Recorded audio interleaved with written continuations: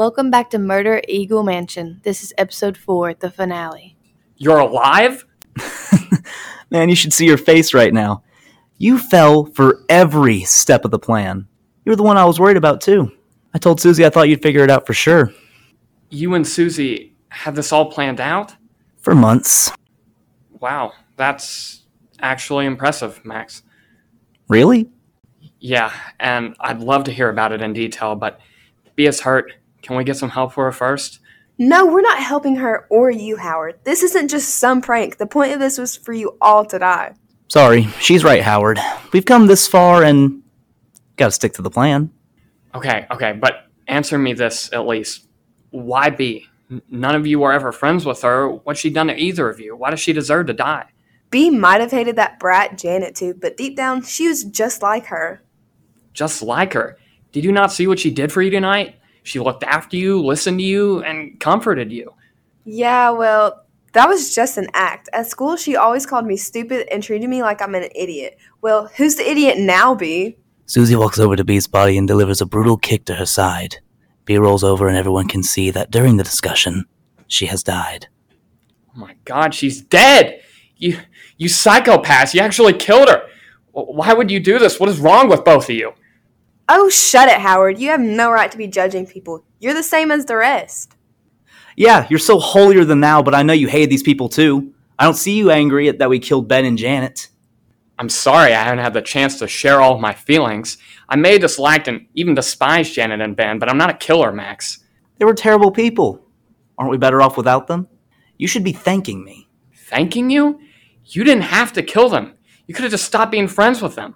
Howard, you might be okay with letting people disrespect you, but me personally, I'm not going to let that happen. That's just me, though. I can't believe you two. You're actually insane. We're not insane. Why are you arguing with him, Max? All you're doing is wasting time. Just kill him. We have to clean this up before my grandpa discovers any of it. Grandpa? Yes, my grandpa, the butler. I knew none of you would know who he was. I mean, can you believe that my supposed-to-be best friend, Janet, didn't even realize that this is my grandparents' house? This is where I live. We've been friends for years, and she's never cared enough to come see it. I've invited her more than once. And he decided to help you do this. Well, he kind of thinks we're just pulling a prank on you guys, giving you a little scare. Max, stop answering his questions.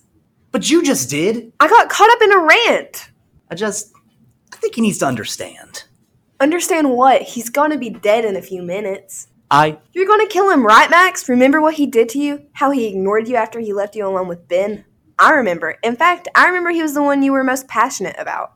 Maybe we... No! You wanted this, and I'm not letting you chicken out now. I'm gonna make sure my grandpa is still in the shed, and when I get back, he better be dead.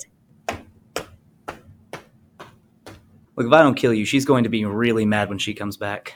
Wait, so you wanted me to understand, right? So all this is because people were mean to you guys. Make it sound like that doesn't matter. Believe me, it matters. I know it does.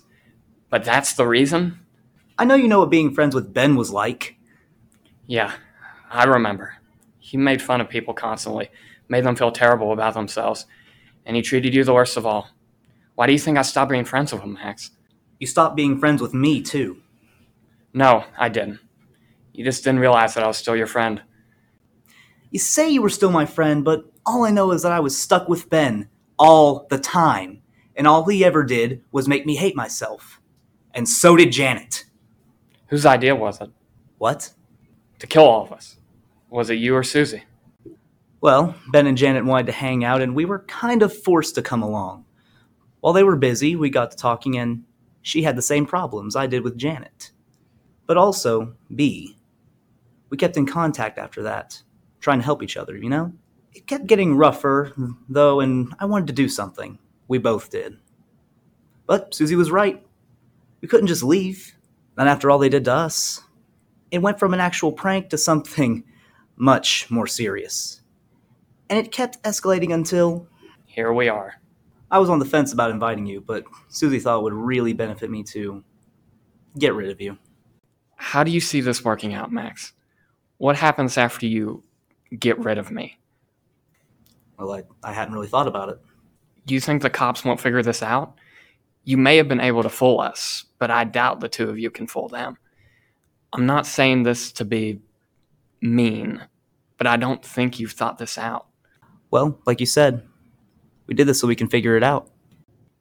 But what if you can't? What if Susie fails under pressure? You would probably go to prison for life. You think she would? I definitely think it's possible. Look, clearly Susie has influenced you. I don't think you would have done this on your own. Maybe together we can figure out a way to spin this to the cops, where she is solely responsible. You get to have your cake and eat it too. Does sound like a pretty good plan, but I can't trust you. You've left me high and dry before. And you did just call me a psychopath. That was when I didn't understand it, but now I do. I'll support you in this. I really will. If you want us to become friends again, this is how you make that happen. Okay. But you have to swear to me, Howard. Swear to me that you'll be on my side and that you'll stay there. I will, Max. I swear. Life will be better, like you said. So, what do you suggest we do about Susie? Unbeknownst to the two, Susie never left to find her grandpa, and instead stood right outside of the door, listening to every word. You're really buying this? Susie!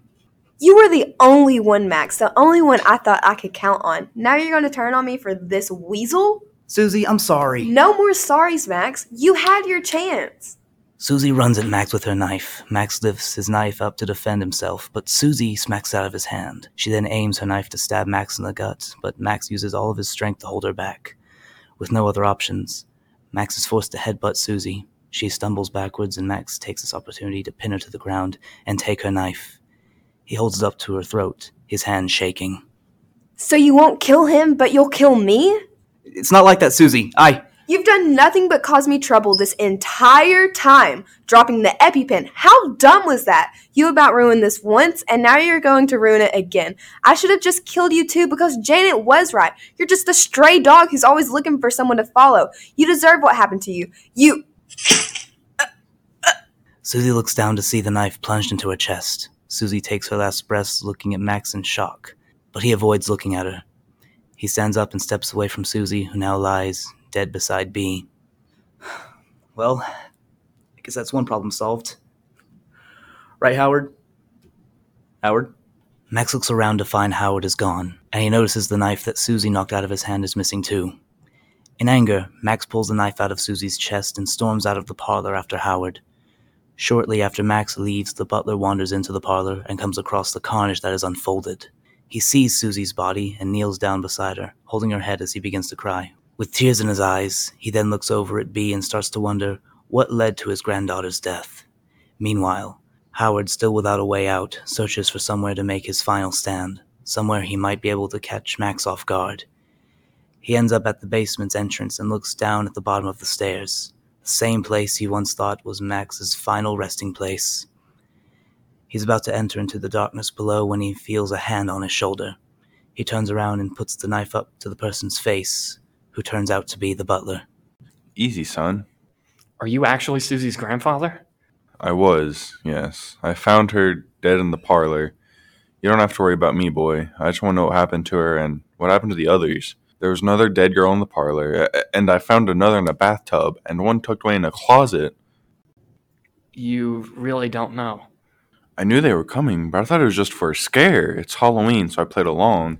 Especially when Susie told me of the cool things that her and that Max boy had to go through. I never thought it would get this out of hand. Is that what happened? Did it get out of hand? It got out of hand a long time ago. But yes, the other kids, even me at times, we were cruel to them. Your granddaughter and Max, they thought the only way to fix things was to kill us.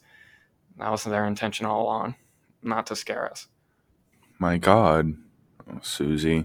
I could never imagine her like that. She was always so happy, it seemed. Were you the one to stop her? Howard! That would be him. Here, follow me. Hurry! Howard is still distrustful of the butler, but at this point has no better alternatives. He follows him to the front door, where the butler pulls out a key and unlocks it, opening the door to freedom for Howard.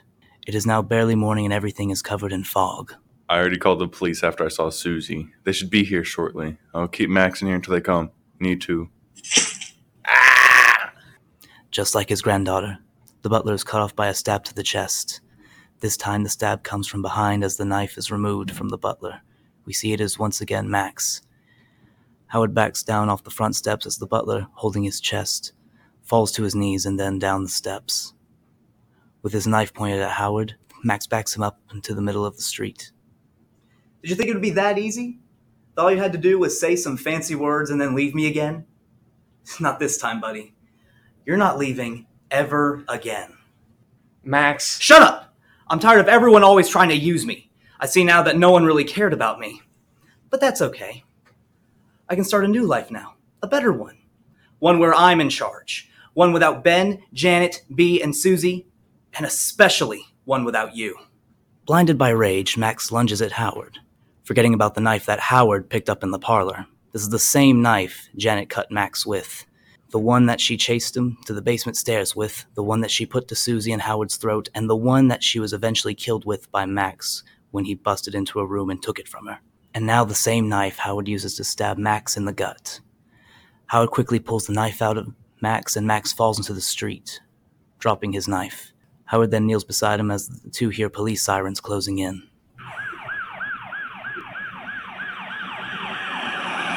You stabbed me, Howard. Why did you do that? We were supposed to be friends. It's time for you to start that new life, Max. Freeze, please!